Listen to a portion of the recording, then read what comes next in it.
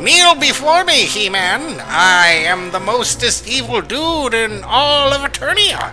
I say ha to you, Skeletor. I will totally stop your bad guy stuff. You can try it, but Castle Grayskull is mine, you big stupid. I'm not stupid, you're stupid. You know who's stupid? Your mom. Jason, did you write this sketch? Well, I wanted to capture the amount of effort put into the Masters of the Universe movie in this opening sketch. Oh, I get it. So I had a 4-year-old write it. Now where were we? Oh yeah, smell my butt, he spaz!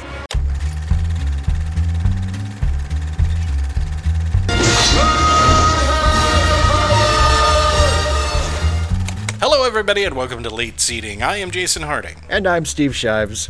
And on this show, we take a crappy film from the 1980s that Steve loves and give it a fresh review to see if it's just as terrible as we always think it was.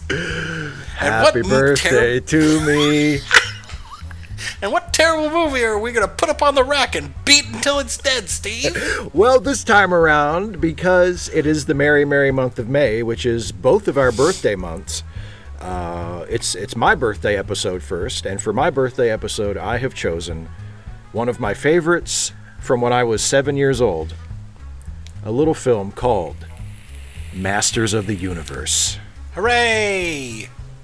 Actually, guys, we usually take a classic movie and see if it lives up to its reputation, whether that reputation is good or bad, but since it's Steve's birthday, we're going to be doing something that we probably never would get to in our normal format, and that is Masters of the Universe. And I'm so happy to do it for Steve's birthday. Happy birthday, Steve. Oh, thank you, my friend. Another year closer to the grave. Yeah. Anyway, hey, Steve, do you have any trivia for this cinematic masterpiece produced by Canon Films? Ah, boy, those two things don't go together. No, they did this time. Yeah, sure. So, yeah, I have some trivia. Okay. So this movie did not do so very well at the box office. Get out. You're stealing stuff from my section already? It's your birthday. I'll let you have it. It's usually categorized as a box office bomb. And one of the side effects of that was, of course, they never wound up making a sequel. No. But they did have a sequel in development. And They did, and they had a script for it, and they had started doing costume designs and stuff for it and everything. I think it was called, what, Masters of the Universe 2 Robotron or something? Close. It was called Cyborg. Oh, Cyborg. So it was to be called Masters of the Universe 2 Cyborg, and once again, it would have mostly taken place on Earth. But where the Justice League Cyborg falls in love with Claptrap. Yep. I think you're thinking of Trapjaw, but sure. I don't know. I don't care. He didn't have or R at the end of his name, so I didn't bother to memorize it. Yeah. All the rest of them had like direct things like Stinkor and stuff like that. Yeah. Well, and I mean, there's also Beastman and Merman. So, your premise kind of falls apart there, but that's okay. Steve, I don't know if you know. I think you think that makes me look bad, that I haven't memorized the action figures to Masters of the Universe. So I'm glad it doesn't hold up. I'm relieved that it doesn't hold up.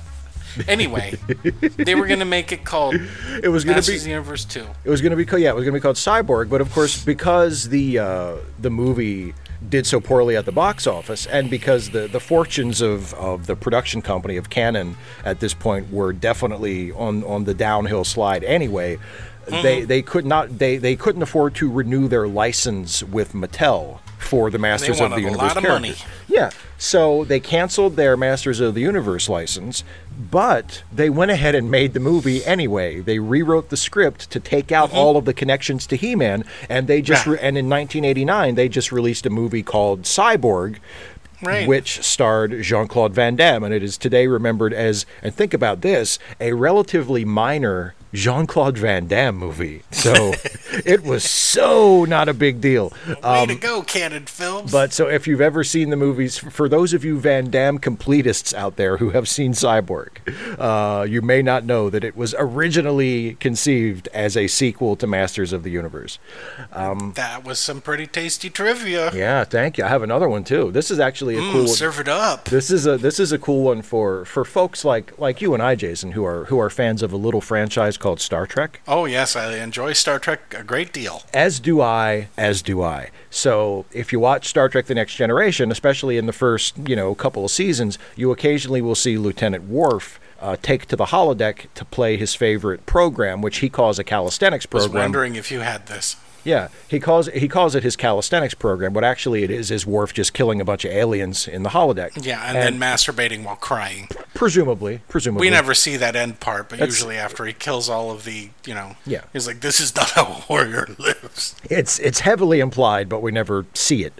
But one of the aliens that Worf fights is this dude with a skull head. And I've even joked about him in the Star Trek videos I do for my YouTube channel. I've called him Skeletor, and that's actually literally true, because that skull head is the mask worn by Frank Langella as Skeletor in Masters of the Universe, with a few modifications. Frank Langella needed the work. He was desperate for something to do, and they say, well, why don't you come in and get killed by Worf? Every time you need some money, just hook us up. We'll write it into the show. And he was like, thank you so much. And he was like, sweet, work's work. I need some sweet heroin money. Wow, that's a good Langella you got going there, bud. Thank you. That's a good Langella. I'm working on it for all of 3.5 seconds. Perfect. And finally, one last bit of trivia. In addition to a scrapped sequel that never happened and just became a completely unrelated movie, this movie also had an alternate ending that they wrote but never actually filmed. And in that alternate ending, it would have seen, and I don't know if this would have happened at the end of the movie or if this would have been like a post-credit sequence or a post-credit scene different from the one we actually got, but there was a scene in the script where after they retake Castle Grayskull from Skeletor, Man-at-Arms is looking around Castle Grayskull, I guess underneath it or something, and he finds an ancient emblem and an ancient flag that has been there for hundreds of years. And the emblem is the NASA symbol, and the flag is the American flag. So the ending would have been that somehow the suggestion that astronauts visited Eternia, basically like a Planet of the Apes ending, where it's astronauts visited Eternia thousands of years ago, but how is that possible? So some kind of weird astronaut time travel ending. Never even shot that, but that was in the original script.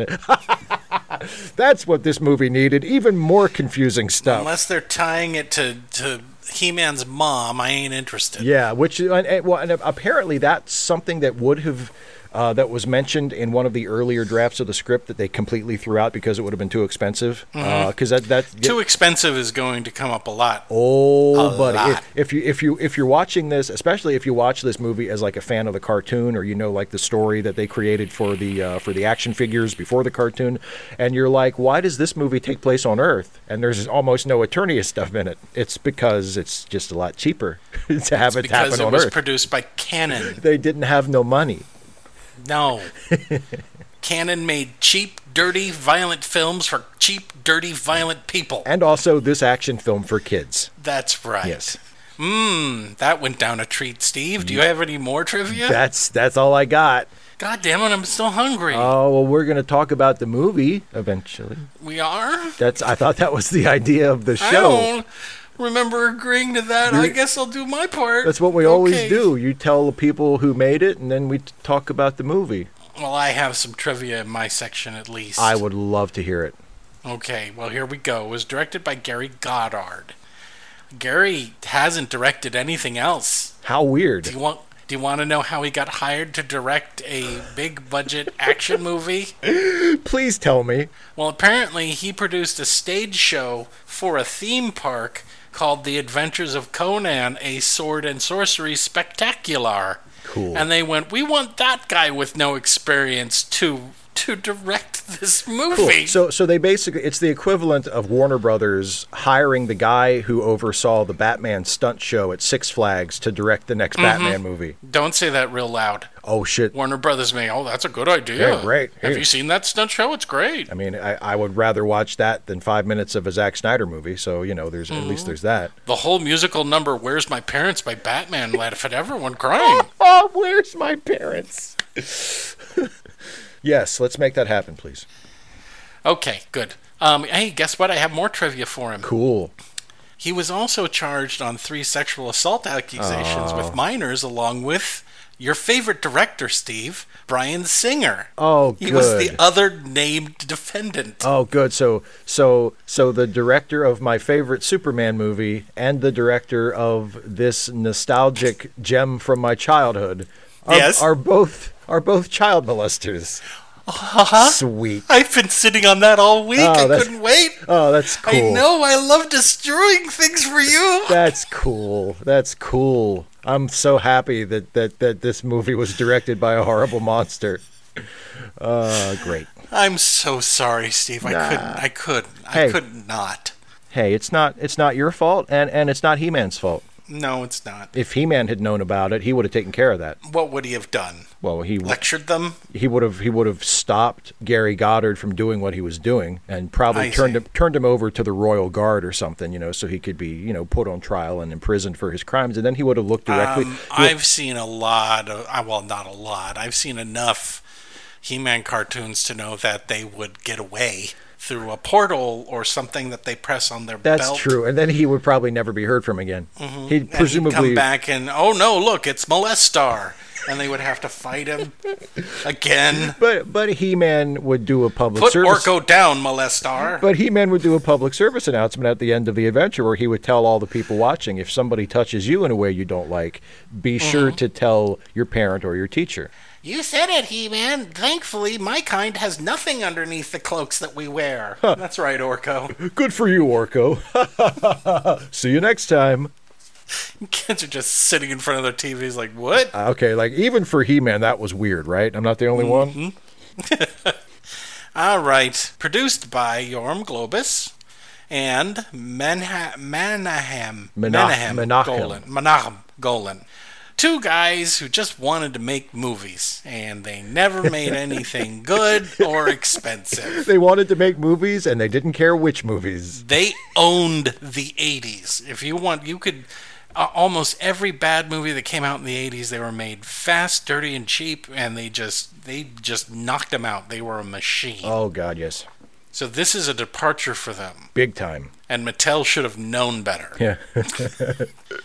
Written by David Odell, and he was a writer on The Muppet Movie, uncredited, The Dark Crystal, and Supergirl. I bet his work on Supergirl got him this part, huh, Steve? Yeah, and that also should have been a little bit of a red flag. And we didn't pay attention to credits back in the day. Right? That's true. So the guy who made... So the man who created, wrote, and directed The Adventures of Conan, A Sword and Sorcery Spectacular at the frickin' Six Flags was directing a script written by the man who wrote Supergirl. Yep. And if just one executive had said it out loud in a meeting, we wouldn't have this movie. If there had been okay, let me get this straight, at any point. Right, exactly. Okay, based on Masters of the Universe by Mattel. There's actually a really good documentary about the development of He-Man that was on Netflix. I don't think it's on Netflix anymore, but it goes into the origin and the design work, and some of the early designs for these characters were super cool, and they got dumbed down a lot by the time they made it to the store shelves. But go just type He-Man into Netflix, you might find it. Yeah, I think it's called By the Power of Grayskull. Is it called By the Power of Grayskull? It's really good. Yeah. Yeah, I mean, I wasn't really a big He-Man person. It was aimed low for me. I mean, to a younger age group. Yeah. I watched maybe the first episode or 2 and was like, oh boy, this is not for me. This is for little kids. Yeah. And then I tearfully threw all of my He-Man action figures away. No, I mean, the main reason is my younger brothers had He-Man until the Teenage Mutant Ninja Turtles came along and just kicked everybody off the toy shelf. Pretty much. Get the fuck out. Yeah, exactly. Starring Dolph Lundgren as He-Man, and you know him from Rocky V, Red Sonja, The Expendables, and he was recently in Aquaman. Frank Langella as Skeletor, and you know him from Dracula, Superman Returns. I mean, he was in it. I swear he was. Yes, he was Perry White. He didn't do anything. He was Perry White. He was excellent. Yeah, great. It was great. Don't watch it to see it. Don't, guys. Don't watch it to just see Frank Langella. He's been in other things. You see Robot and Frank. That's a great movie. It's a great movie where he and a robot rob a guy. It's great. But mostly Frank Langella made his name on stage. He was a stage actor. Courtney Cox is Julie Winston. Do I? She was in Friends. She's also in Misfits of Science and like a shit ton of TV, and just she was all over the place. And that Springsteen video. And this was like her first big budget movie. And she still managed to have a career. Good for her. Barry Livingston is Charlie, and you guys don't know him because I don't think anyone in our audience is old enough. I'm barely old enough to remember this, and I only know it through osmosis. He was Ernie on My Three Sons, and he did a bunch of TV, and this is like one of the only movies he ever did. James Tolkien as Detective Hugh Lubick. And he's playing the same guy he has played since the 1970s when we first saw him in Serpico. Yep. He's Mr. Strickland from Back to the Future. That's right. Slacker. Christina Pickles. Because she refused to change her name, maybe? She came in. It's a family name. Anyway, we think you're great, Christina. We think we're going to be able to line you up with a lot of work. What's your name again? Christina Pickles. Never mind. Do you want to change that? No. But your name is Pickles. No one will take you seriously. I don't care. Or they changed it to that. My name is Christina Ricci. Oh, there's already a Christina Ricci working. We got to change it to something. We want something that, sour, sweet, something. Oh, let me have some of my lunch. And he takes a bite out of a pickle, and he has an astonished look on his face. Light comes in through the window. Or you do the, you do the BoJack Horseman joke where somebody says, we need something different, like something that'll get people's attention, like Christina Pickles. Obviously not that. And then you smash cut to starring Christina Pickles on the credits. Right, exactly. Yeah. Actually, Christina Pickles would fit right in. They have a Mr. Peanut Butter. Hey, why isn't there a Ms. Pickles? Yeah. Come on. Yeah. Anyway, she plays the sorceress, and people know her from St. Elsewhere, and she played Courtney Cox's mom on Friends. Amazing. I know. Meg Foster is Eva Lynn, and the most notable thing I think you guys would know her from is They Live, because she did a shit ton of television. Mm-hmm. And she has creepy gray eyes. Yep. She's not wearing contacts in the movie. Nope. In fact, they thought about putting contacts on her to cover up her I think she has blue-gray eyes. And I'm like, no, it's cool. She comes with her own special effect. Exactly. Why would you ever put contact lenses on Meg Foster? Fire the person that just said that. Yeah. In fact, rape them and fire them. This is Hollywood. This is what we do. You'll never work in this town again, and also we're going to kill you. That's right. Chelsea Field is Tila, and she did a lot of TV as well. But now mostly she sleeps with Scott Bakula because they've been married forever. And can I just say, good for her. Okay, good. Yay. You're not jealous? I'm a little jealous. Just a tiny bit? A little bit. I mean, it's Scotty Bax. Come on. John Cipher is Man-at-Arms, and he also did a lot of TV, and the most notable thing he did was Hill Street Blues. Is anyone else noticing how many TV actors they put into this major blockbuster? How funny. Just a coincidence, probably. Billy Barter is Gwildor. And if you guys don't know who Billy Barty is, I mean, he literally has hundreds of credits to his name. But you guys would know him as the old wizard dude from Willow. Mm-hmm. And that's all I'm doing, because he's been in everything. He's been in a Dr. lot. Shrinker. When he's not in something, he's doing voice work. So all hail to Billy Barty, who died in, I think, 2000. I'm not sure when he died. He lived a long time. And no, he wasn't in The Wizard of Oz. No, he wasn't. He was pissed about that his whole life. Goddamn agent. Bastards at MGM shut me out. I refused to sleep with them, and this is what I got. Nothing. I would have been one of the Lollipop Guild. That's what you get for having ethics. Another shot, Mr. Barty? Of course, leave the bottle. Oh, yes. That would have made me. Fucking Hervé Villachez. You think I wanted to do Masters of the Universe? I should have known better. I could have got that part on Fantasy Island, but Hervé said, come over to my house and have something to drink. And I knew the drink tasted funny. I woke up 3 days later, and he had the part. Screwed again. Who does Peter Dinklage think he is? Look at me, I'm an award-winning actor. I could have been an award-winning actor. Bring someone over here so I can punch him out. Robert Duncan McNeil as Kevin Corrigan. And you guys know him from what, Steve? From being Tom Paris on Star Trek Voyager. That's right. What else? That's pretty much it. He did a lot of TV. Yeah, he did. And now he's the TV director. Yeah. I think I don't know what show he was directing on and writing on. Chuck? Yes, I believe Maybe he was that. on. Yeah, he was a director on Chuck, yeah. Anthony DeLonges as Blade. And he's also done a lot of TV as a stuntman. Like a lot of TV as a stuntman. Tony Carroll is Beastman. Nothing. There was nothing to click on. I can tell you this much. The fake monster teeth that they put in his mouth prevented him from being able to close it. And so while he was on set, all he did was drool. I bet that was would fun. take the appliance. Yeah, that must have been great. How much did they pay him for that? But look at the movie they got out of it. Come on. Pons Mar as Saurod. And he's been in The Golden Child and the Blob remake. He played the theater manager in that. And he was also the voice of the Noid. Who you were counseled to avoid. So anyone that was born after the 90s listening to this podcast, the Noid was a horror creature created by Domino's Pizza. And you're supposed to avoid the Noid because the whole joke is that when you order a pizza delivered and you get a Noid, get it? Yeah. You get it's a fun. Noid. It's wordplay. It's very clever wordplay. Right. It was a claymation stuff of nightmares. And I'm glad he got work voicing it, but I never want to see the Noid again. You know it's going to make a comeback. Fuck, at this point it'll probably be a movie. Noid, the motion picture. Exactly. We get a backstory. It'll be a prequel telling us his backstory. Yeah, exactly. Right. Robert Towers is Karg. And he's done a lot of voiceover. He's appeared in a lot of Star Trek.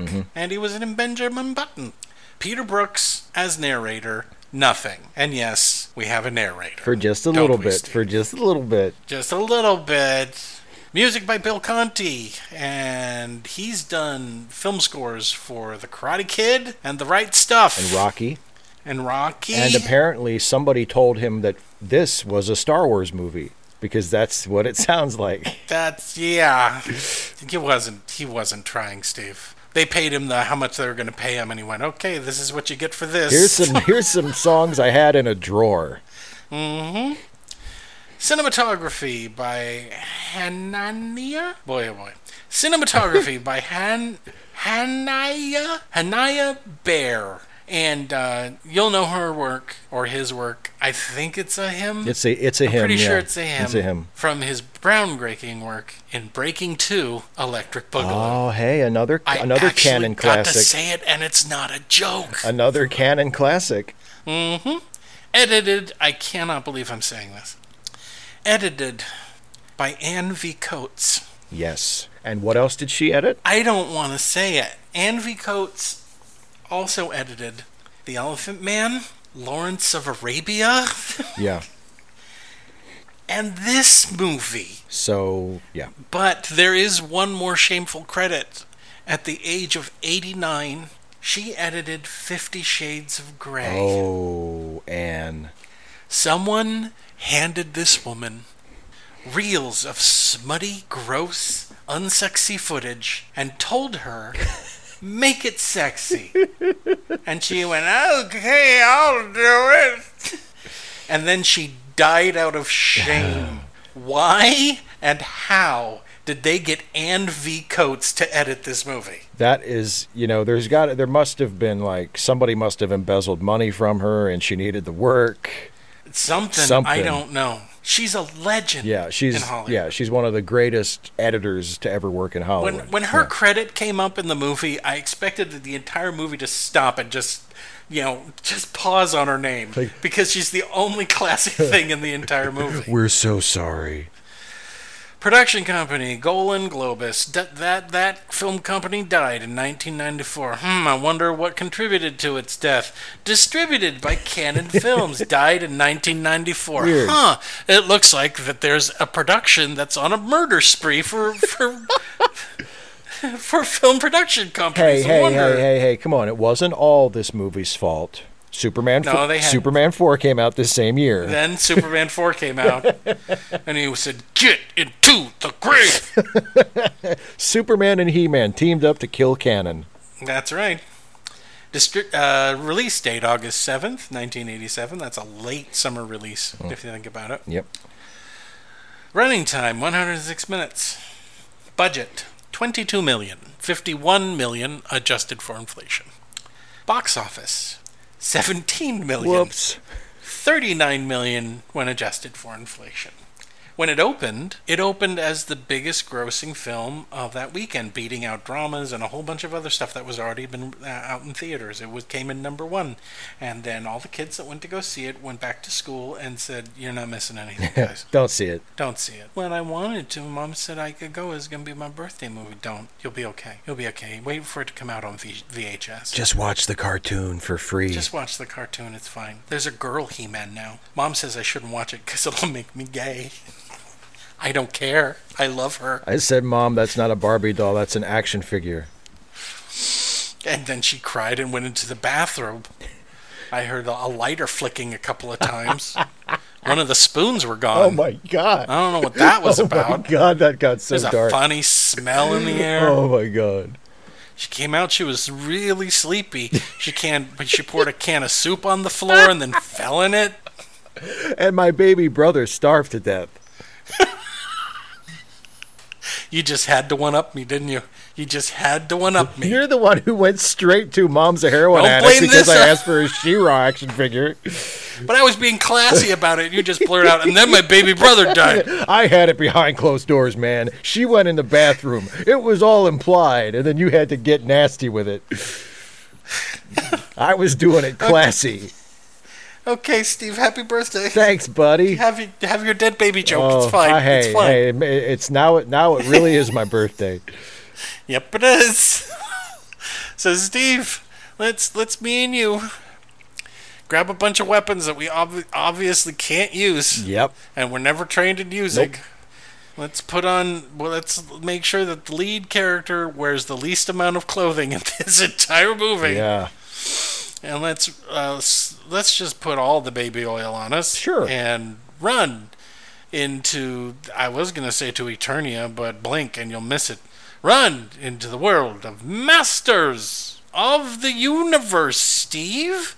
Take it away. Well, first of all, we get the credits. Yes. Which are pretty standard. Just, title. Yeah, they're flying in like Superman. They're flying in like Superman. And as I said already, the score has a very Star Warsy feel to it.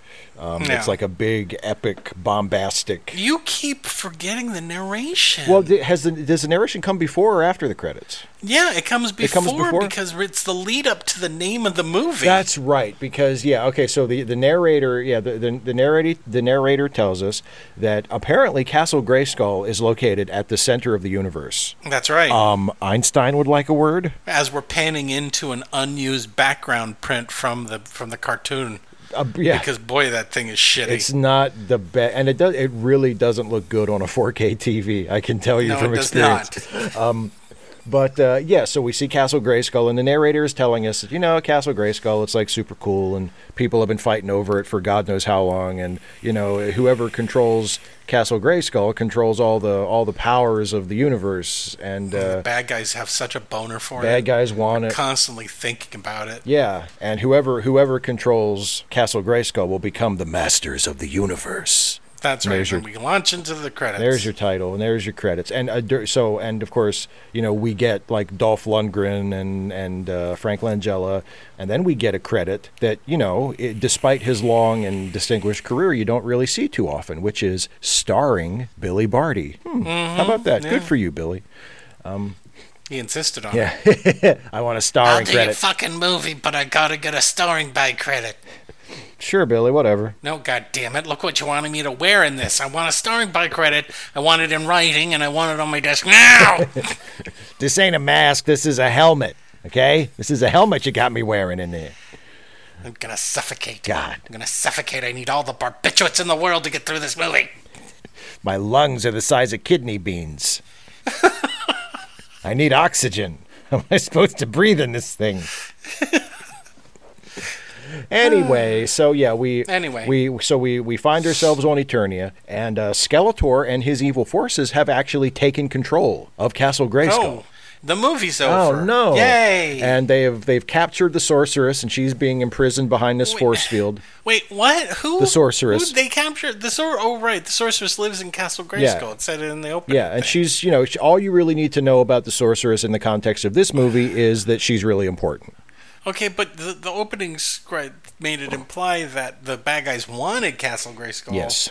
And now we cut to what's happening, and the bad guys have Castle Grayskull, and they've already captured the sorceress. Yeah, but see, what has to happen now is, for some reason, they have to wait until moonrise so that Skeletor can do a magic thing that will transfer all of the power of Castle Grayskull to him. So he's got control of the castle, but he hasn't completely won yet. Did a whole movie take place before this? Yes, apparently. Everyone was fighting for Castle Grayskull, and we're now at right before the climax of the film. Apparently, the movie they wanted to make but couldn't afford to has already happened.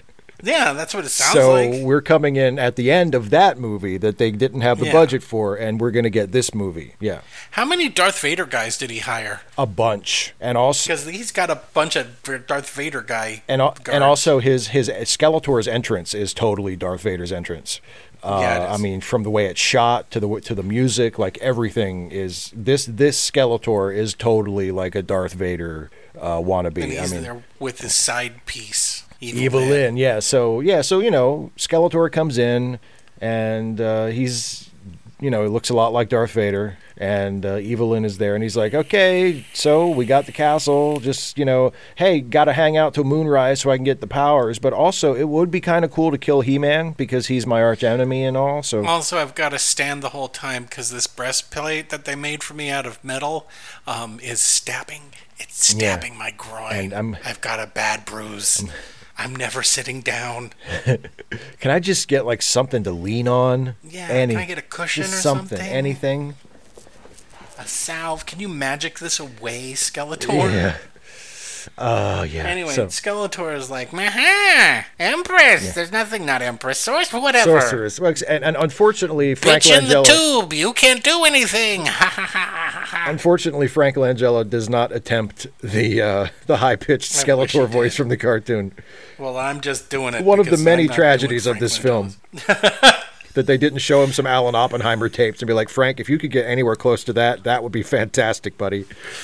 But he's like, well, just because when he absorbs the power, it's going to kill the sorceress. Yeah, exactly. Something. Sure, because she's not having a good time.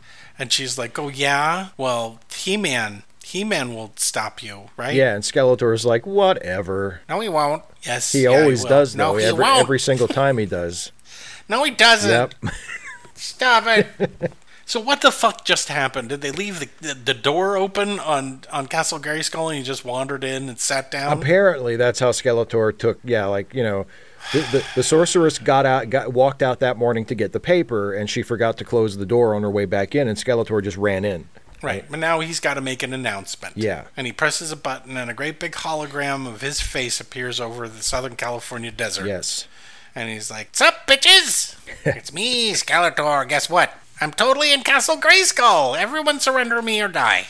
Oh, and happy whatever. Also, it's Lieutenant Garvak's birthday. Congratulations on turning 28. Let's see, what else? Lunch today is pork rinds. Pork rinds? Whatever. Anyway, He-Man, suck a dick! And he's like out. So now we're out in the desert, and there's like a little laser fight. Yeah, and this is where we meet He-Man, who kicks a little bit of ass, and who's He-Man? And Who's he? Who's He-Man? Who's He-Man? Oh, he's Eternia's greatest warrior. Billy, who's He-Man? He-Man is a guy, and he's super strong, and then he can turn into a prince, and he's got a giant cat that's green named Battle Cat. I don't see well, not in this movie, Billy. Sorry. In this movie, Now, if you're a clueless prep, remember, not everyone that went to go see this knew anything about the toy. Not that it would help much. nah, it doesn't really help at all. But yeah, in the toys and in the cartoon especially, He-Man is, as is established in the opening narration of the cartoon, the most powerful man in the universe, which even within the context of the show is a bit of an exaggeration. Is he the most powerful man in this universe, or is he just a guy with no shirt who shoots a gun a lot? That's in this movie. He's a guy with no shirt who shoots a gun a lot. He's like a big burly guy who seems to, he wants to help out when he can. That's this He-Man. He's not like a nudist Superman. He's like super strong and he seems like barely wears any clothes. He seems strong, but no stronger than any guy his size How with his is physique yeah, would be. Exactly. Like he's just anyway, a big dude. They shoot some guards. There was a rule on this movie. You can't. Mattel said He-Man and no one can kill anybody. Right. The heroes can't kill people. Right. Yeah. And they said, okay, we'll make all the guards robots. Yeah. Is that ever demonstrated? Not really. Not at all. They have a kind of robot voice, but it could also be the voice inside their Darth Vader helmet. Right. Which, by the way, they couldn't see out of and had to perform stunts in. But they kill some guards. They kill a whole bunch of guards, and He-Man finds his friends Man-at-Arms and Teela. And wait, which one? Which is which? Because Teela usually wears like a white bikini with gold trim. Right. Well, not in this. Not in this. She's got like red hair. No. In this, she has brown hair, and she has brown hair, and she's wearing kind of like a cat suit with some belts on and stuff. Is her hair up? No, it's down. Okay, well, what about Man-at-Arms? Because he's like really big and strong, and he's got that weird mushroom helmet. Well, he has a helmet. He wears all the time, and does he? Yeah, but he's not really. Is he huge? He's not really that big. He's just a normal guy. He does have a mustache, so they got that part right. Okay. The action figure didn't have a mustache. mustache. No, the action figure didn't have a mustache, but the cartoon Man-at-Arms did. Right, but they don't look like anything on the cartoon. They don't look anything like anything on the cartoon. Or the action figure. No, they don't look anything like anything. So if he had never said Man-at-Arms Teela in the script, they'd just be Dude and Dude's daughter? Yep. No way to tell. Isn't Teela magic? No, she's the captain of the Royal Guard. She's not magic. Oh, no. And Man-at-Arms isn't the captain of the Royal Guard? Man-at-Arms is Man-at-Arms, duh. I thought Man-at-Arms was like chief of the... He's the one that cried like a bitch when they stole his twin sister. He's the Man-at-Arms. What does that mean? It means he's like the head of the weapons. He's like the sergeant at arms. He's like the guy who's in charge of the guns and stuff. Whatever. They find a fucking freak in a net. Yeah, Gwildor, who is a master locksmith. And he has balls on his face. Yes, he does. Poor guy. His face with the nose makes it look like some man stretching his legs way open wide, and he's a ginger. It's not a good look. It's awful. It's not a good look. And also, his mouth don't work. No, half the time he's saying things, his mouth is not moving. His mouth don't move at all. But thanks to the magic of ADR, we can understand what he's saying. Well, I think the mouth was supposed to move because it moves occasionally. It moves. It's like a cheap Halloween mask. Like right. It moves a little bit sometimes. He's like, "Quick, follow me, strange people." Yeah, I've never heard of. Yeah, and he takes him to his Yoda house. Yeah, and he's like, "Hey, by the way, I invented this thing called the Cosmic Key, and if you play the right notes on it, it can open a portal to any other point in the universe." Why'd you do that? Because I just had a free weekend. Yeah, okay. So why are they trying to get you, little odd ballsack weirdo? Because I accidentally gave the Cosmic Key to Skeletor. I didn't know. Why did you do that? I didn't know. So he has a Cosmic Key? Yeah, but don't worry, I have one too. You have the prototype? I have the prototype, and Skeletor doesn't know about it. Can you demonstrate to us that you can work this thing with any amount of competence? No. Okay, great. But I invented it.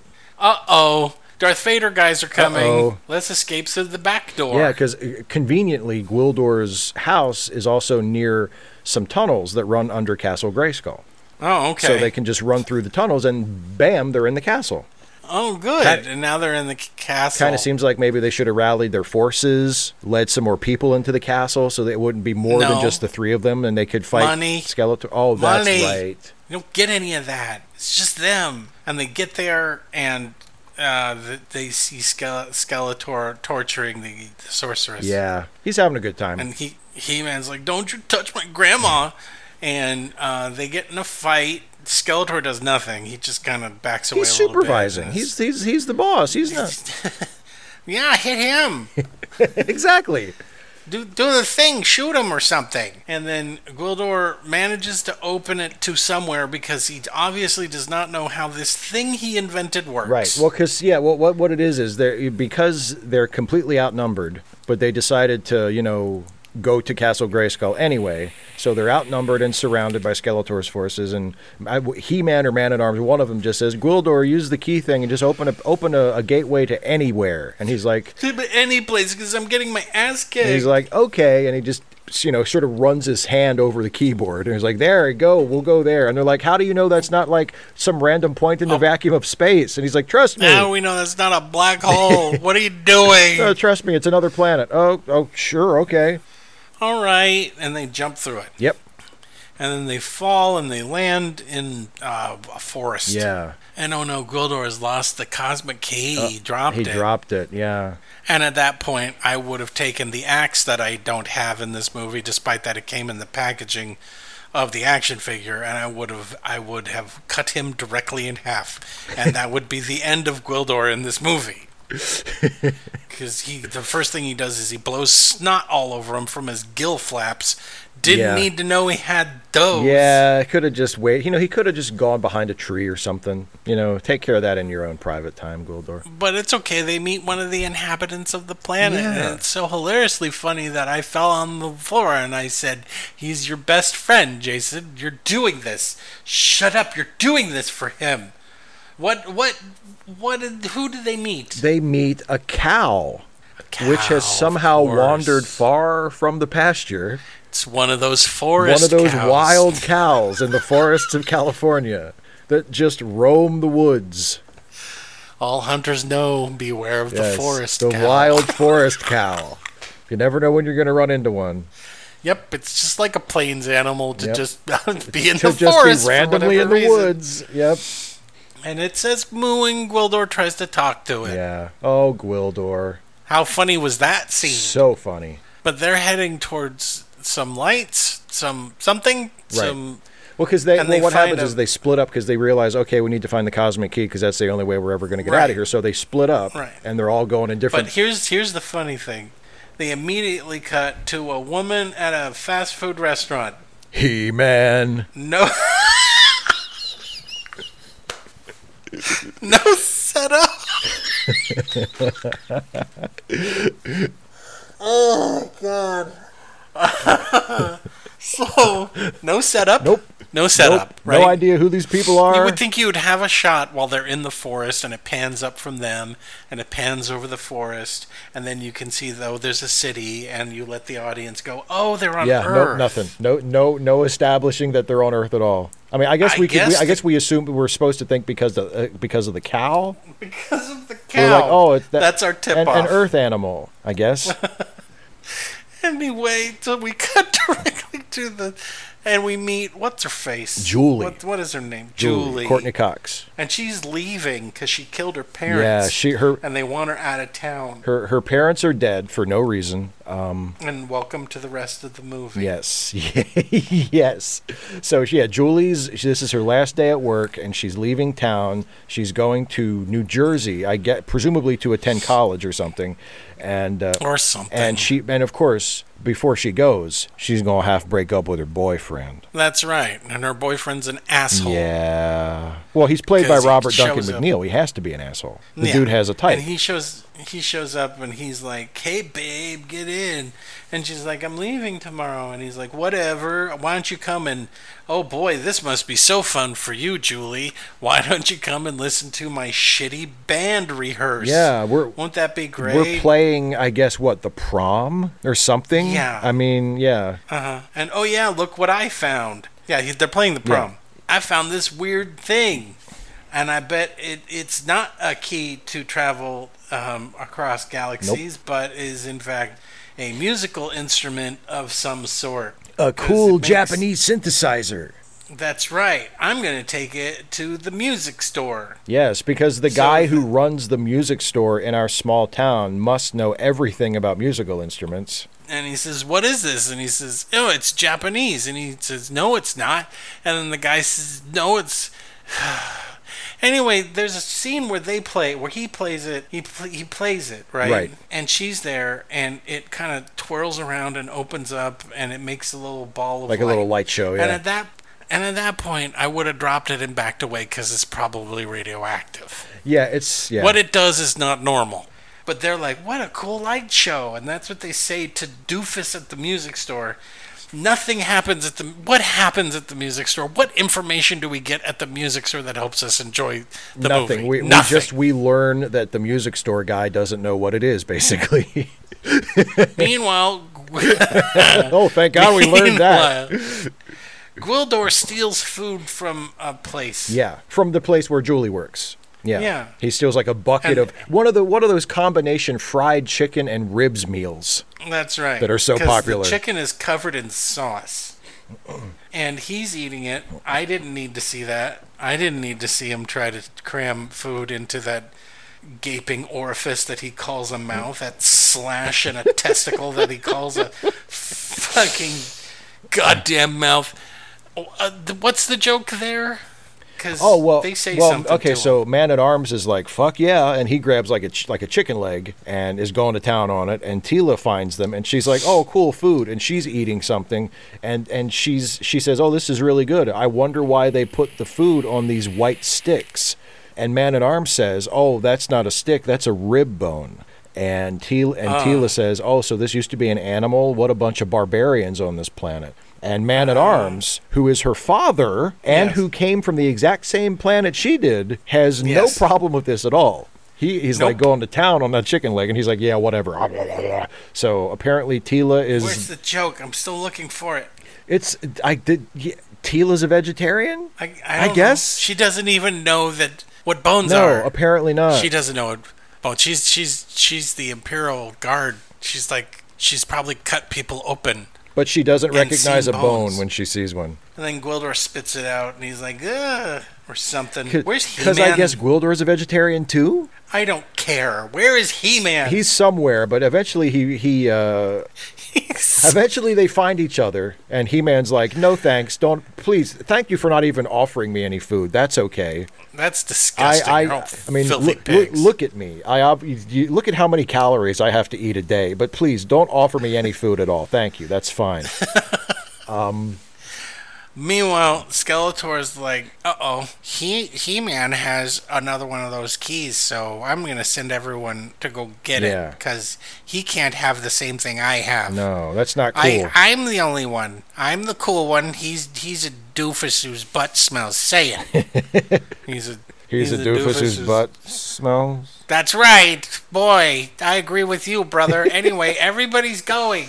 Go get it. Go to where they went. Evelyn... You said get some guys together. Get guys that no one's heard of ever. So she gets a team of mercenaries together, and the team of mercenaries is Beastman and three other guys that heard of him, and three other guys that nobody's ever heard of, and the B team, and the Beastman and the B team.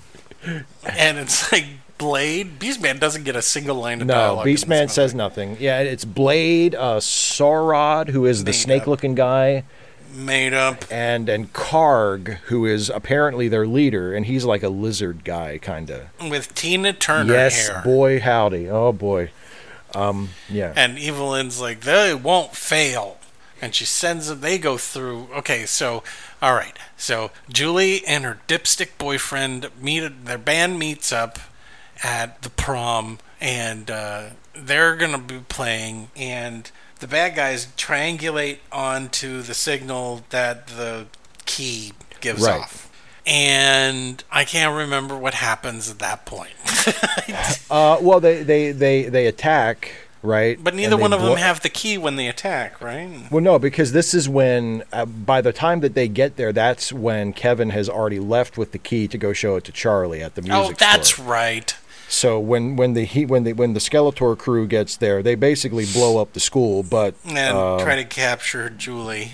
Yeah, and Julie runs away, And that's when He-Man shows up, and he's like, "Hey, is everything okay?" And she's like, "I'm being chased by monsters, and why are you dressed like that? And who are you?" Who are you? Why? And he's like, "Just shut up, sit down and shut up. I'll take care of it." And He-Man fights the bad guys. Kinda, yeah. Kinda. He shoots a gun. Swings the Blade sword around. says, "I've been looking forward to this for a long time," which is makes no sense unless he's really been looking forward to killing He-Man. What does make sense is something that was left out of the script, in which He-Man is the one that cut out his eye because he's got an eye patch. But it's nice that they left in that line with absolutely no Hey, you want to do explanation. something scary, Steve? Sure. Sword fight with someone who has no depth perception. Oh, I don't want to do that. I changed my mind. You kill him really quick. Not too many one-eyed swordsmen. Nope. At least not for very long. And Blade is the guy who taught Dolph Lundgren how to fight in this god-awful, stupid fight. Where it was just, geez Louise. Where Anyway. it's where it's obvious that He-Man's sword is way too big. Yes. And, even a big dude like Dolph Lundgren is having trouble, wielding it. And It's like they're fighting underwater. It's so slow. Yeah. But, Sawrod, or whatever his name is, grabs Julie, she screams, and then Man-at-Arms and Teela show up, and she carefully runs down the ramp because she's in heels, and then they shoot at the guys and they run away. Yeah. Get out of there, you bad, bad men. And they run away and they go back to Castle Grayskull. And Julie's like, "Okay, who are you? What's going on? What's happening?" And they tell her, right? Yeah. And she's like, "Oh, that makes sense." Yeah. Then what happens? Not a lot of skepticism from the human characters in this movie. I think, Gwildor shows up, and he has somehow not only stolen a car, but completely retrofitted it to run on a futuristic neutrino engine. He's been gone for like half an hour. And he's basically he stole some nuclear material out of the school or kindergarten or wherever. He beat the shit out of Doc Brown. Took some parts off of the DeLorean, put them onto this thing. And so Gwildor shows up with this like magic future car, and He-Man's like, "Cool, let's go." And they all pile in the car and leave. Meanwhile, we cut back to the high school that's been like burned down after the bad guys attacked it. And this is Kevin shows up because he thinks that Julie's still there. And this is where we meet Detective Lubick, who is played by James Tolkien, who is the principal from Back to the Future. What cartoon character is he in He-Man? Oh, there is no Detective Lubick. There's no Detective Lubick. No, there is no Detective Lubick action figure. No. Are you sure? Maybe there is based on this movie. But like there wasn't one before. Come on, man, I want one. Sorry. Anyway, so he's like, "I know you did it," based on nothing. Yeah, he's like, "Did you burn down the school? Random guy who showed up?" No. I'm a detective. And he's not only a detective, he's a very helpful detective, because when Kevin says, "Hey, I just came here to look for my girlfriend," Lubick's response almost immediately is, "Okay, let's go find her." And he still acts like really pissed off at Kevin, but also he's like, "Here, I, the lead detective on the scene of this probable arson at because a high school just burned down to the ground. I'm gonna leave this investigation of whoever burned down the high school, and I'm gonna help you, random guy, find your girlfriend. Let's go." Yay. So that's what happens. And then the bad guys go back to Castle Grayskull, and they're like, "We were outnumbered, and it was awful, and they beat us up, and they made us feel bad, and they made fun of our dicks, and we're sorry, Skeletor," and Skeletor ain't buying that, right? No, he's like, "You losers." He's like, "All right, here's what's going to happen." Somehow Evil Lynn brings up video. Yeah, what happened. She shows like some kind of video or sensor footage or something of what actually happened, and it's like, "Oh, you weren't outnumbered. It was just He-Man whipping all your asses." And so then Skeletor says, "Okay, new plan. Evil Lynn, you're going to lead the next team, and everybody's going to go, and you're going to get my goddamn cosmic key." Except that guy. Yeah. Because he kills one of them. He kills the reptile dude. Not you. And Beastman falls at his feet, kind of begging for forgiveness, right? Yeah. And now Evelyn's going. And you're like, oh, God. She's like, great. I was hoping you'd send me. Meanwhile, on Earth, I don't know. I watched this twice, Steve. I still don't know. What happens? Something. They go, Kevin and Lubick go to Julie's house, and nobody's there because her parents are dead and it's all packed up because she's moving. That's right. But they're like, well, maybe she went back to her house, and she's not there. But while they're there, Evelyn and the bad guys show up, and they put like a truth collar on Kevin. Right. And they say, hey, where's our key? And he's like, what? And she's like, oh, God. And she basically shows him a picture. She's like, where's this thing? And he's oh. He's like, the detective has it. He's gone back to the music store with it. And they're like, cool, thanks, bye. And they leave. So they leave. And then, like, literally right after they leave, He-Man shows up with Julie. And they take the collar off of him. And he's like, I did a bad thing. I told the bad guys where the cosmic key was. I don't even know who the bad guys are. I don't know who you are. I only recognize Julie. Julie's like, just go with it, man. We'll explain on the way or something. So then I don't know. How do they get the key back? How do they get the key back? This is your favorite movie, dude, not mine. It's not my favorite movie, but no, they fight. They fight at the music store. Oh, that's right. There's a big shootout at the music store. They fight at the music store, and they get the key back, but then Evelyn pretends to be Julie's mom. Oh, God. And because Julie's an idiot... Yeah, because Julie is an idiot. She goes out and she's like, Mom, let's cut her some slack. She's been through a lot today. She's been through a lot, but at the same time, like, her mom appears in, like, this ethereal fog at the end of a deserted alley. Yeah. And she's like, yes, as long as you have no specific questions, I'm alive. I survived the plane crash or something. And Julie brings her the key and gives it to her. And she immediately reveals herself to be Evelyn, and Julie's like, oh, Courtney shit. Cox has an embarrassing reaction to that. Yeah. Where she screams and grabs at her face. Well, it's early in her career, you know. Whatever. She was still learning the craft. Anyway, so they're fighting at the music store, but once Evelyn gets the key, she's like, what, let's leave? Well, no, because then Skeletor shows up, right? At some point, Skeletor shows up on the slowest moving hover throne you've ever seen in your life. And there's like flying guys on like flying discs, on just basically frisbees, and more guards, right? Yeah, like a whole bunch of people come through the portal, and Skeletor's like the last one through, and he's like, let's go, where's my key? Come on, where's He-Man? Let's get this over with. At some point, the kids and Gwildor talk about how the key works, which makes no sense, right? The universe is music, Kevin. Yes, the music. Sure, okay. Anyway, there's a big fight. Well, okay, let me change that. There's a fight. He-Man steals one of the hoverboard things and goes for a little ride. Oh my God, and it's the most ridiculous special effect I have ever seen. It literally looks like they glued one of the action figures. It does. Yeah. The only appearance of a He-Man action figure is during this sequence when we see the long shots of clearly a plastic He-Man riding one of these hover things around. Yeah. Meanwhile, he's fighting more flying guys, and then Skeletor tells one of the flying guys, bring him to me. And meanwhile, all the other people who have got the key back somehow run up to a roof, and then Skeletor hovers up to the roof. And he's like, gotcha! And then He-Man crashes onto the roof. Yeah. And he's like, Maha! And he zaps the prototype, and he lightnings Julie's leg. Yeah, and that's bad. And He-Man says, fine, because Skeletor's like, I want you to surrender, I'll kill everybody. And he's like, fine, and he surrenders. And then they incredibly slowly, there are jazzy scooters whipping past this chair. Oh, yeah.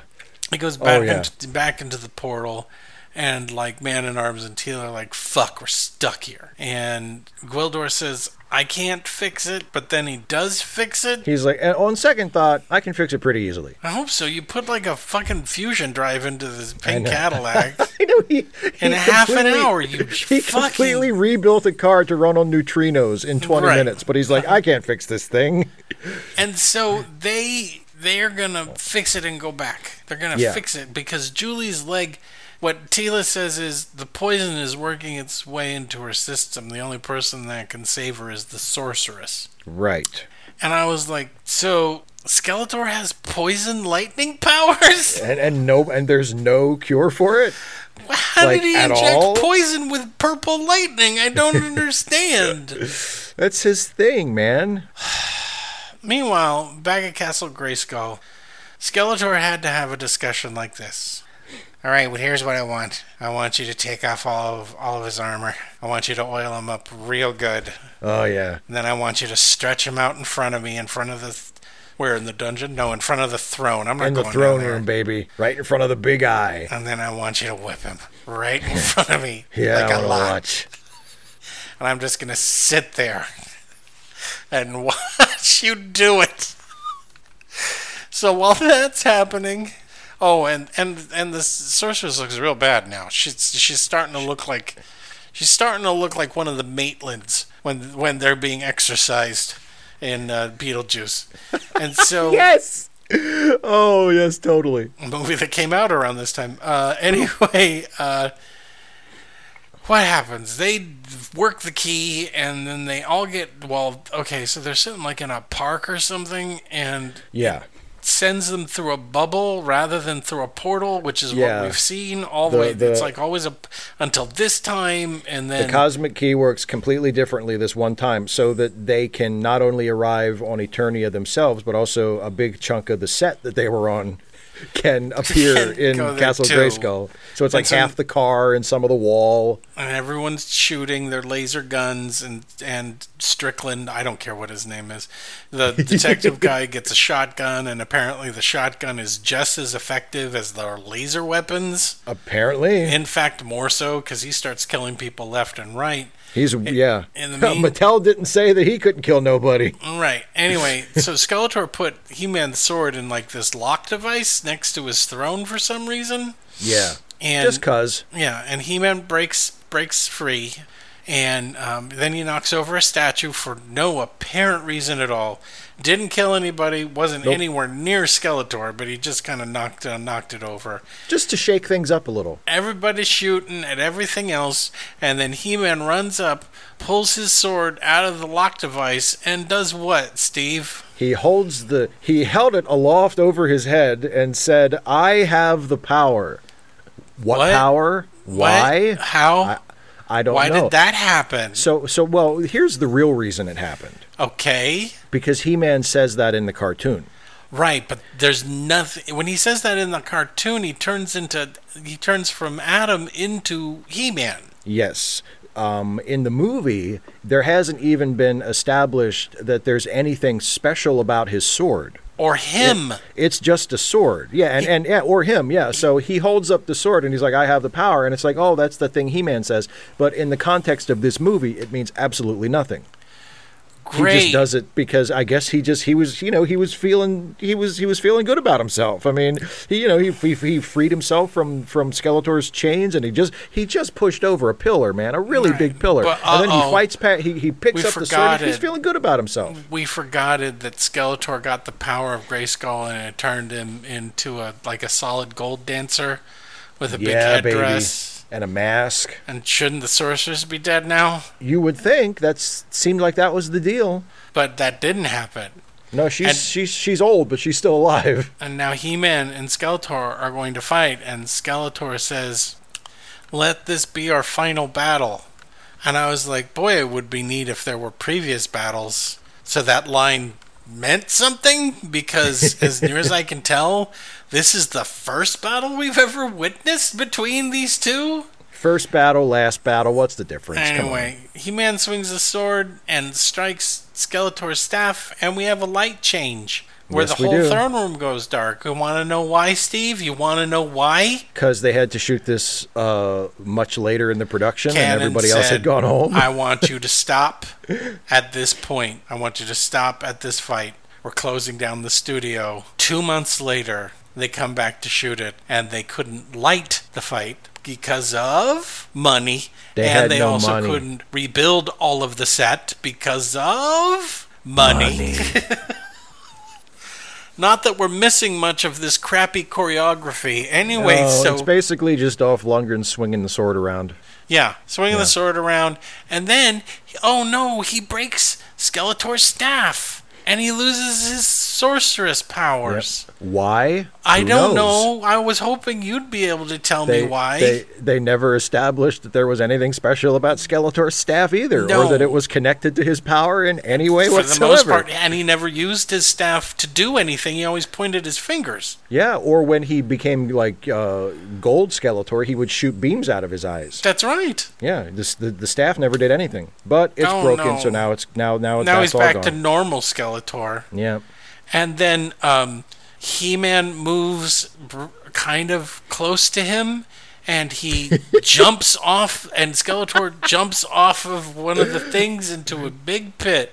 Oh, and he's that's like, the end of Skeletor. He's screaming even though his mouth isn't open. Yeah. And then it's like, yay, we won. Right? And Yep, we cut apparently to, all of Skeletor's allies that were still there just said, oh, Right. that's it, everybody, and just left. they just dropped their swords and just walked off. Because I think Evil Lyn and Sorid, whatever his name was, Krag? Karg. Karg. Well, no, Karg was the guy that Skeletor killed. No, Krag was not the one. He killed Saurid or whatever Okay, it was. well, whatever. Who cares? He killed one of them. Yeah, anyway, Evelyn gets away. Evelyn and him beat cheeks as they escape. And now we cut to what could be days to months later. Who knows? Yeah, who cares? Everyone's But, wearing nice costumes. Julie has been healed. Yeah. Strickland is apparently married to the sorceress now. No, not to the sorceress. Just random babe with no Just lines. random babes, yeah. And he's like, why would I want to leave? I'm getting hot and cold sex, and I get to kill guys with my boomstick. It's great. You saw what my life was like back on Earth. Why do I want to go back to that? I don't care who burned down that high weirdos. school. Yeah. Anyway, so Julie and Julie has a end of the Wizard of Oz moment where she has Yes. to say goodbye to everybody one at a time. Yes. And then Don't forget, He-Man has his shiny gold armor now. I don't care how shiny his armor is. I just want to be done. Please let me be done. We're almost there, man. Gwildor opens a portal, and he says, just out of nowhere, oh, Yep. by the way, I can send you to any time and Yep. any place. Interested? Never mentioned before. And before. Julie's like, duh, the thing that I've been mentioning this entire time to random strangers about my parents being dead, I'm going to forget about it conveniently for this moment. Hickshu! Hickshu! She said that too. And she, as they're going through the portal, she turns around and she says, Gwildor! And then that's it, right? Yep. And she wakes up in bed because we're still not done copying The Wizard of Oz. Exactly. And she comes down the stairs and her dad's reading a newspaper. He's alive. Oh my God! I bet I know what happened. She has a manic episode. she says, "Mom, Dad, I love you so much. Don't get on that plane." And they're like, "What are you talking about?" And then she grabs, I guess, their car keys to stop them from leaving, Right. and Right. races out the door. Right. And then Skeletor appears and kills both of them. And he's like, no one can escape fate. Psych! She runs out the door and she runs into her boyfriend. And he's like, I remember everything. It really happened. And, oh, yeah, they gave her some jewelry. Yeah, a little And blue she- marble thing. Yeah, that's glowing. And we go into the blue marble and we can see Castle Grayskull. And then we see He-Man holding his sword up. And what does he say? Once again, he says, "I have the power." And credits. That's the end, or is it? That's right. Because so if Marvel you sat didn't through the invent end of the credits- post-credits scene, did they, Steve? Ah, boy. They were really hoping this movie would make money. They're showing some water. Yep. We didn't see Skeletor fall in water, but what the fuck? It Who was cares? really high. There was water at the bottom, you know? Mm-hmm. And his head pops up, and what does he say? He says, "I'll be back." And then And freeze he frame. never did. He never did. Nope. Thank He God. never be back. Steve, Yes, my friend. explain yourself. My dear, dear friend. Why is it that every time we celebrate your birthday, I have to go through something like this? Is my pain your gift?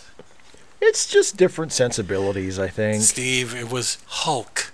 Last year was Superman Returns. And now it's Masters of the Universe. Why, Steve? Why? Two of those are really good movies. Oh. So here's the thing. Here's the thing. I'll try to explain. I'm not done hurting Jason yet. Here's the thing. It's what you said. I enjoy hurting you. That's it. I don't have any deeper explanation. Go for it, Steve. I don't have any deeper explanation than that. No, you don't. It's okay. Okay, no, it's so here's seriously though. When I was this movie came out when I was 7, and I was a huge He-Man fan, and I saw this movie in the theater. So when I was 7 years old, I sat in a theater and watched this movie, and it blew my mind. Yesterday, when I was 40 years old... I'm so sorry, Steve. I sat in my living room, and I watched this movie again, and it blew.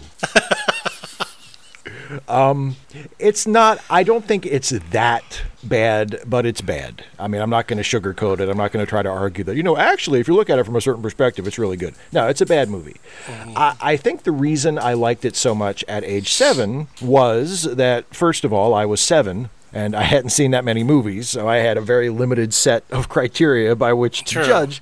And I was a massive fan of He-Man. I had the action figures. I watched the cartoon. The cartoon, it wasn't a Saturday morning cartoon. It was a weekday afternoon cartoon. So He-Man was on every day.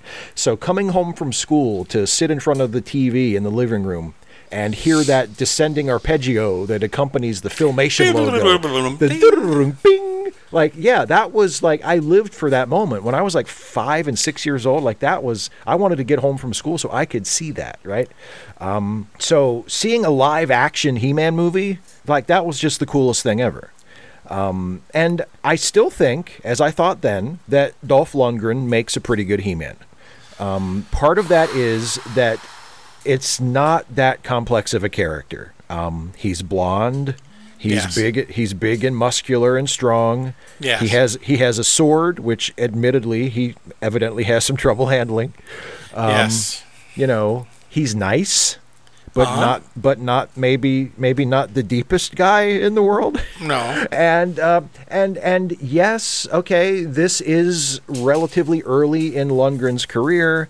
Yes, he was obviously cast for his look and for the little bit of name value he had after Rocky IV.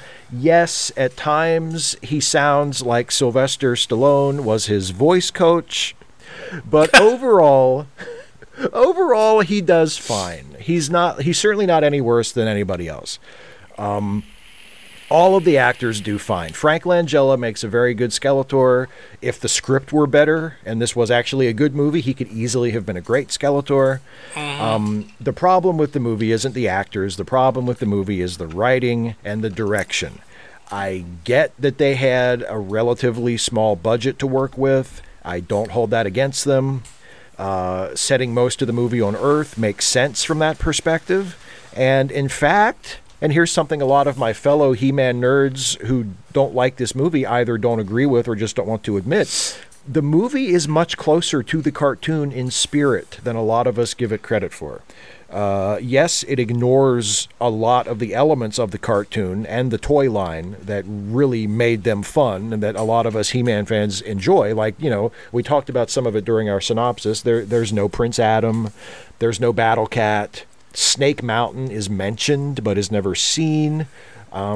Except for Man-at-Arms and Tila, we don't see any of He-Man's allies. There's no Ram Man or Stratos or Manny-Faces or any of those guys. Except for Beastman and Evelyn, we don't see any of Skeletor's familiar hench people. So there are a lot of differences, and yet the aesthetic of the movie, at least in the Eternia sequences, with its mixture of futuristic technology and magic and sort of like a combination of like a fairy tale feel but also pulp sci-fi, like that's all very similar to the cartoon and to the mini comics that came with the action figures and sort of first established the story of He-Man and Skeletor and Castle Grayskull. Like a lot of that is it's closer in spirit to the source material than people tend to give it credit for. The problem is that after the beginning, the sort of the first Eternia sequence where they end up on Earth, which I think it's not all that good, but at least has kind of a goofy vibe to it, and it's kind of promising. It's like, okay, if it gets better from here, this might not be so bad. It's not terrible. It has kind of there's a silliness to it that I could, embrace if they carried that through. But the problem is once they get to Earth, the plot slows down to a crawl and things just get really, really boring. The Earth-based stuff, which is pretty much the entire movie, drags so badly. The action sequences are basic and repetitive and not very well choreographed or shot or staged or anything. The characters are all flat. The only reason Julie's parents are dead is so they can come back at the end. Like, that's literally it. She doesn't learn any kind of lesson or experience some sort of growth as a result of their death. Nothing. Her relationship with Kevin doesn't change all that much. Like, at first she's going to leave town and break up with him, but then they have an adventure together and she decides not to, I guess. Like, that's her character arc. No, she goes back in time before her parents die. Yeah, I don't think Kevin even ever finds out that she planned to dump him. I don't think Kevin ever finds that out, nor does he know that he's back in time. No, I don't know what the fuck Kevin thinks is going on. Like, fuck Kevin. I don't care. Kevin's just kind of there. Here's something that you probably never considered. What? She's got to go through it again. She's stuck in a fucking time loop, Steve. I've seriously got to dump Kevin. The cosmic key is in their future. It's going to come back. She's going to have to relive all of the stuff again. Go get shot. Go to Eternia. And then get sent back in time. She's now in hell. Her parents are alive, but she's in a loop. She's forever in a loop, Steve. She's true. This movie is like Groundhog Day to her. Yeah, it is. That's not fun. No, it isn't. That's not fun at all. But yeah, and a lot of the stuff that we've already talked about, like just stuff happens in the movie that is presented as though it's important, but we have no idea why it's important.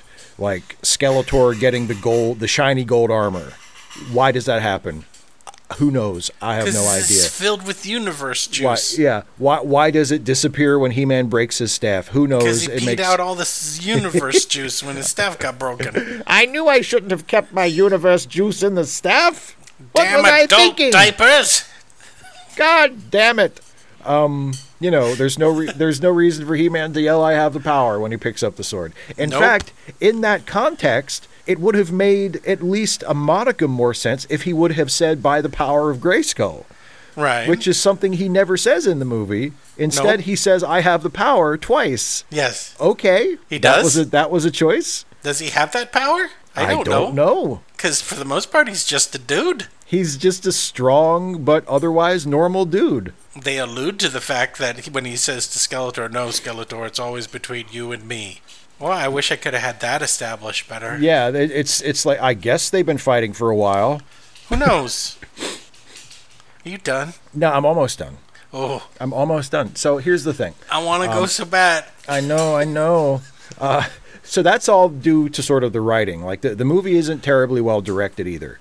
Watching it this time, it reminded me of a pilot for a syndicated TV series. That's right. Like, that's the style. Everything is pretty basic, like it was shot for coverage, which I assume it was, given how small the budget and how pressed for time the production was. Yeah, that's right. That's true. There was no secondary unit. Yeah. So, I mean, some of the costumes and character and makeup designs are okay, but I mean, the set design feels really generic.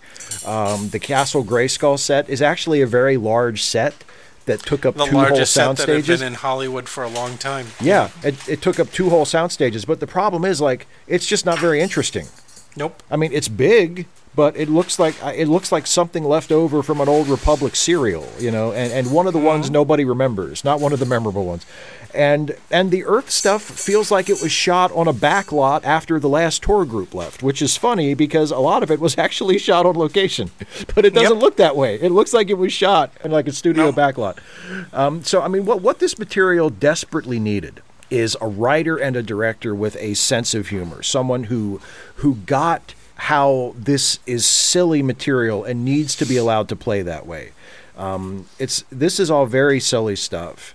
And if it was presented with a bit more of a wink, a little bit more tongue-in-cheek, this could have been a good movie. As it is, it's mostly just uncreative and dull. He-Man swings his sword. Kevin has this weird thing where he is repeatedly telling Detective Lubick that this is real. Like, he does that at least twice. Yeah, this is real. Like, Lubick will say something sarcastic, and Kevin will turn on him and be like, this is real, Lubick. Okay, Jesus, sorry. And Skeletor doesn't ham it up nearly enough. Nope. Until, ironically, that post-credits teaser for a sequel that didn't happen. In those few seconds, Langella's Skeletor, he gets this wild-eyed, like, wicked grimace on his face and goes, I'll be back! Like, he's just swinging for the fences. In those few seconds, he actually comes to life and shows us a glimpse of this over-the-top, camp, scenery-chewing supervillain that might have been, but now will never be. And that's too bad, because a movie with that Skeletor might have been fun.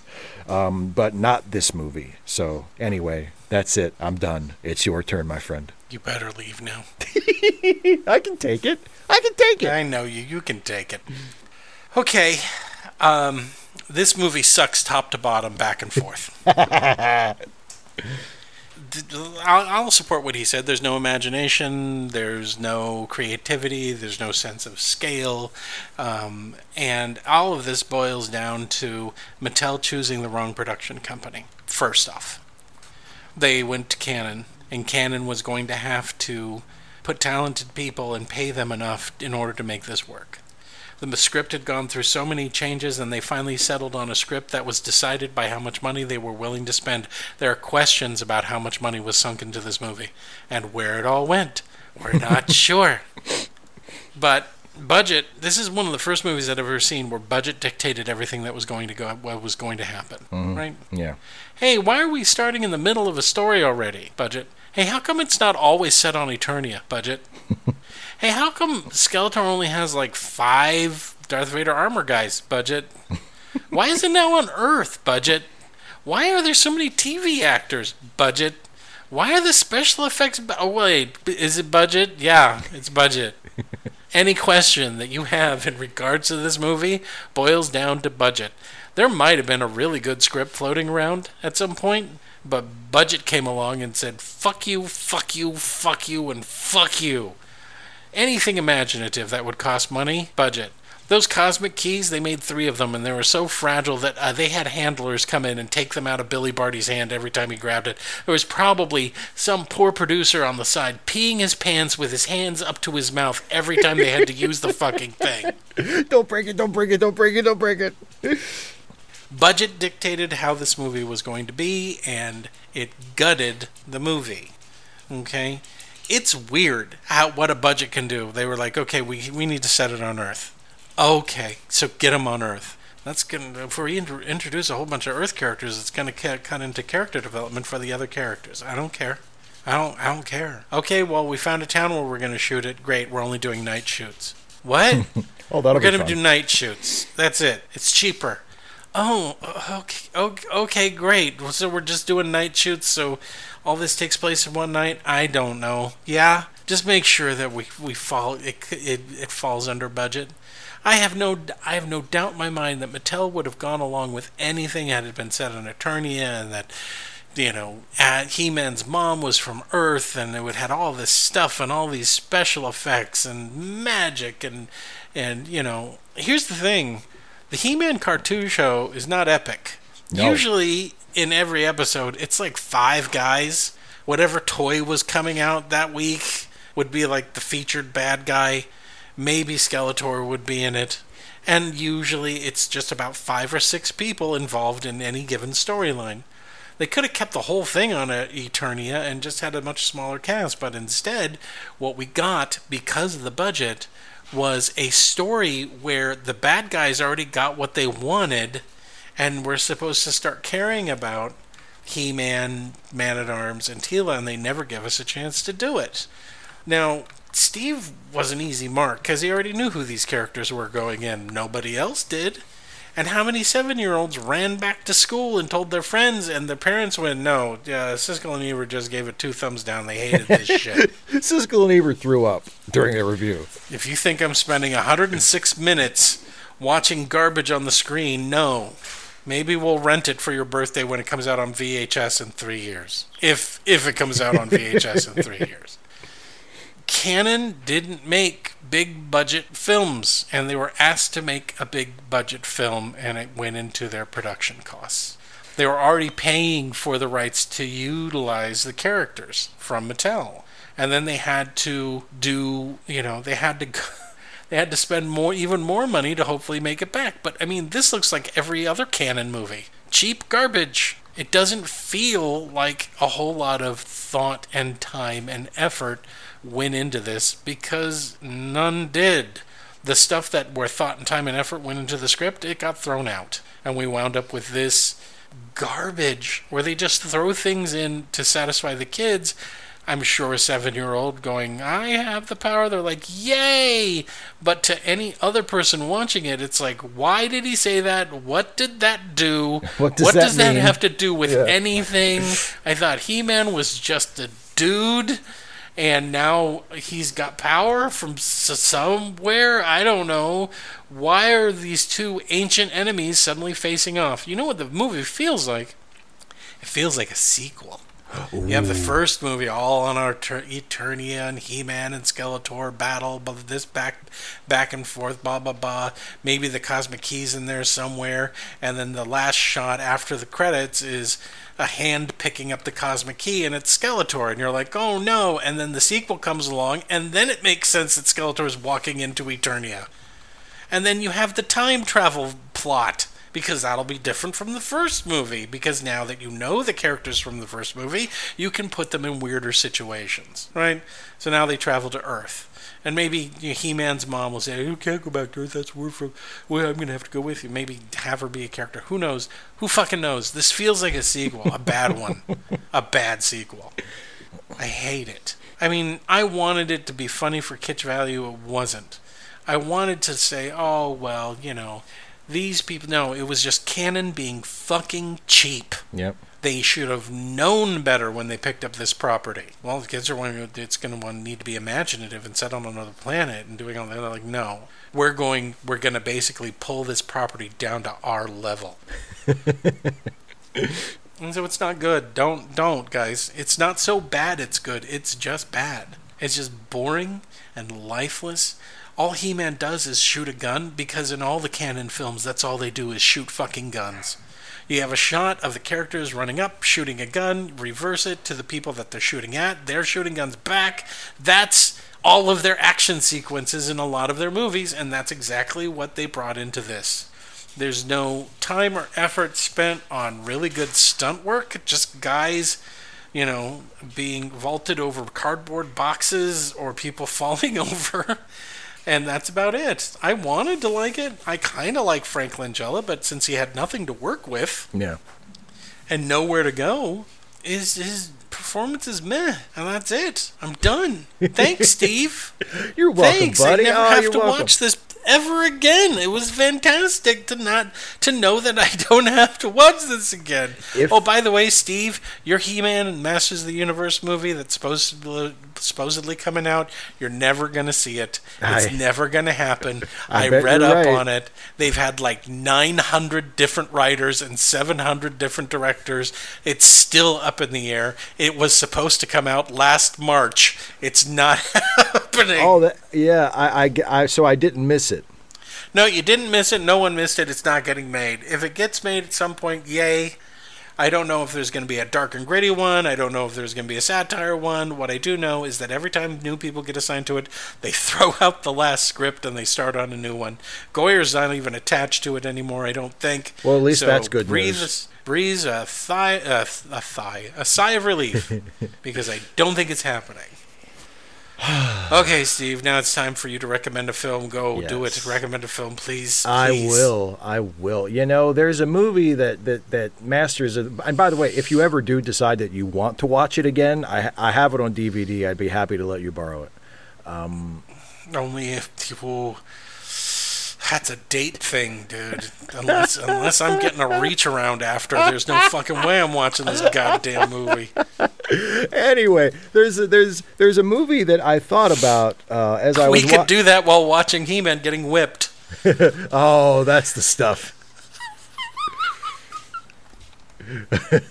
Edited into a loop. It just keeps going. Or when Dolph Lundgren does that Stallone yell when he's like doing action sequences, when he's like, "Arr!" I'm like, seriously, is he doing Stallone? Because that's totally what Stallone would do when he's like running away from an explosion in a movie, and they do the slow mo, and he's got that Stallone look on his face, and he's like, "Arr!" That was not the face. I just saw Steve's face doing it, and he looked like a very angry beaver who wanted to punch me. That's like, I was unconsciously doing David Hasselhoff action face. No, there you go. Because he gets the beaver look when he's doing action stuff. Yes, he does. It's like, why is he showing me his front teeth? Is that what he thinks an action movie does? An action star does? But no. So I thought about one particular movie while I was watching Masters of the Universe this time around, and it's a movie that. It's not what I would call a good movie, but it's a much better movie and a much more enjoyable movie to watch than Masters of the Universe, because it gets more of the kind of a tone that I think this material needs, which is kind of arch, kind of camp, kind of like, hey, everybody, we know that this is silly, right? We kind of want you to laugh along with us at this. Like, we get it, right? This is desperately in need in this movie. And that movie, of course, is Flash Gordon. I love Flash from Gordon. 1980, which is everything, especially tonally, is everything that Masters of the Universe is not. It embraces the silliness. It embraces the goofiness. It has a wonderful sense of fun and over the top, and you know, it's what this Masters of the Universe movie, or really any He-Man movie, needs in order to work. Like I have maintained, and Jason, you and I have talked about this before. I don't know if we mentioned it when we did the animated He-Man movie a couple years ago, or if we've just talked about it in private. But like, to me, for He-Man to work, you need to have Prince Adam and He-Man look exactly the same, and nobody else in the movie ever notices it. Like, that's the goofy detail that tells the audience, okay, this is what this is. Not that it matters, because the only person that doesn't know that he's He-Man is Teela. Well, his parents don't know. No, his parents know. The king and the queen don't know. The king and the queen don't know that he's He-Man. Yeah, they do. No, they don't. No, they don't. Man-at-Arms know. What does the opening narration say? Only three others share this secret. Our friends, Man-at-Arms, the Sorceress, and Orko. Okay. Well, I'm glad I don't know that. I'm sorry I had to school you on He-Man, but Hooray for me. But anyway, the Flash Gordon movie has that same sort of tone, where it's like, you know, we're going to show you things that we know are stupid, that we know are silly. We want you to have fun. We want you to laugh at it. We want you to have a good time. And that is the tone that I think is right for that material. So yeah, the Flash Gordon movie from 1980. It has, of course, the legendary Queen soundtrack. Sam Jones as Flash, and also, of course, Max von Sydow is in it, and Timothy Dalton. And it's a big dumb fun movie, and it's a blast to watch. Yep. And if you are looking for a movie like Masters of the Universe, but you want it to actually be good, I would recommend, instead of watching Masters of the Universe, someone to spend some money on it. yeah, I would recommend you that instead of watching Masters of the Universe, you watch Flash Gordon instead, because it's a much better movie, and I think you will probably have a much better time watching it. So there you go. Okay, my turn. As you guys know, I like to recommend a movie from the same year as the movie that we just reviewed, and it's 1987. And the movie that I'm going to recommend is Harry and the Hendersons. Great. Go see it. It's sappy and makes you cry, and John Lithgow's in it, and there's a great big hairy, gentle giant Sasquatch that you feel real bad for at the end when he has to hit him to send him away before the evil French poacher gets him. It's great. Yeah, I just for gave his away own the good. ending. Who cares? It's a great movie, and I love it. And the TV show sucked. So go watch Harry and the Henderson. It's about a Bigfoot. Do I have to say anything else? No, right? It's about it's about a giant truck. I hate you. So we're now going to. So we're not doing it. We're not having to do a choice, Steve. That's right, because next time is your birthday, buddy. And unlike you, I like choosing good movies, or at least movies that Steve's indifferent about or admires what went into them but doesn't really like them personally.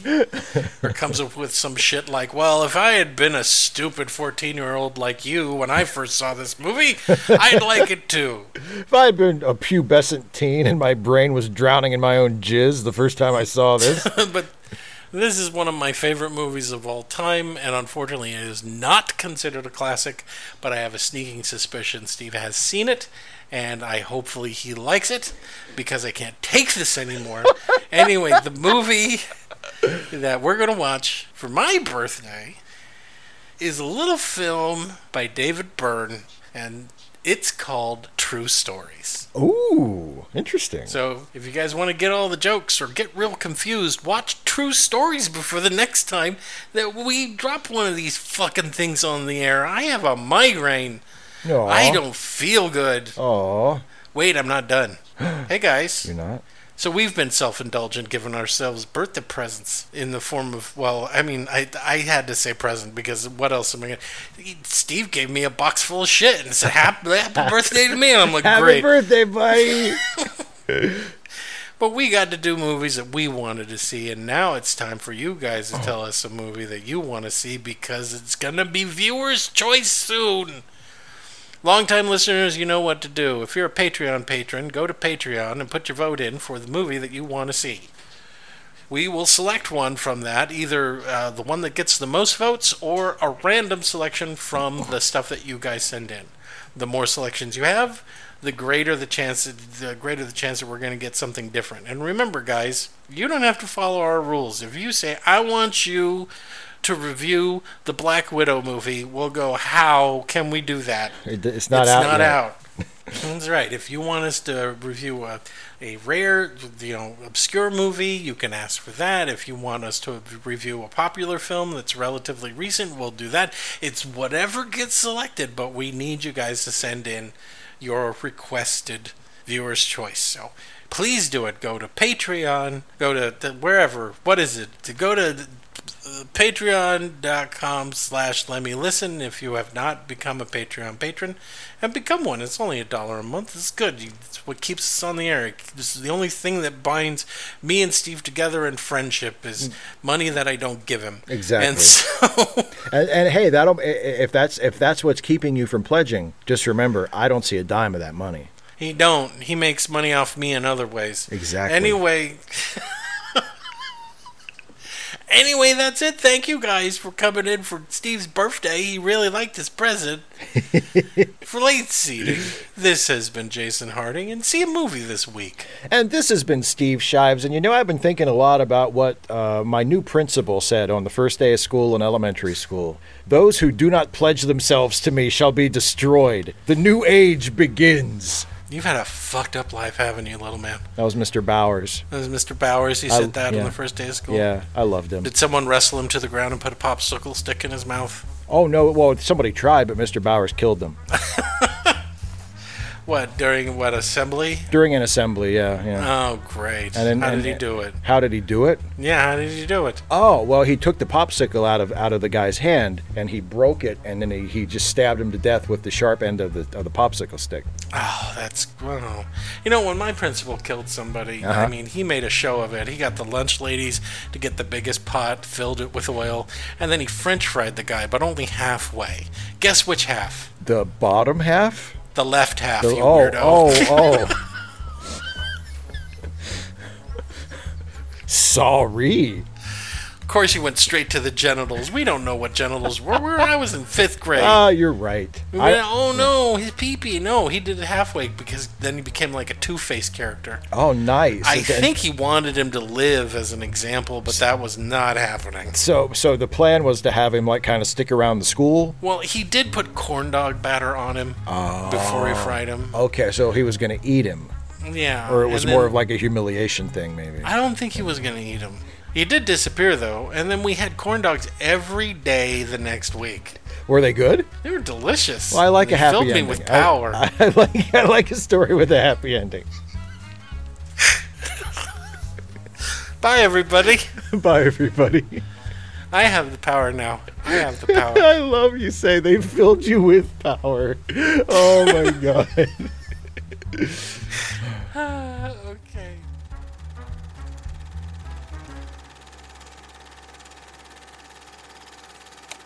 Late Seating is a Let Me Listen podcast production featuring Steve Shives and Jason Harding. Produced by Jason Harding. Theme music, Rollin' at 5, composed and performed by Kevin MacLeod. You can find more Let Me Listen podcast productions at our website at www.letmelistenpodcasts.com. You can also find us on Stitcher, iTunes, or just about anywhere you download podcasts.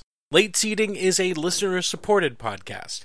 If you would like to support Late Seating or any of the other Let Me Listen productions for as little as $1 a month, please visit our Patreon page at www.patreon.com/LetMeListen. And thanks for listening.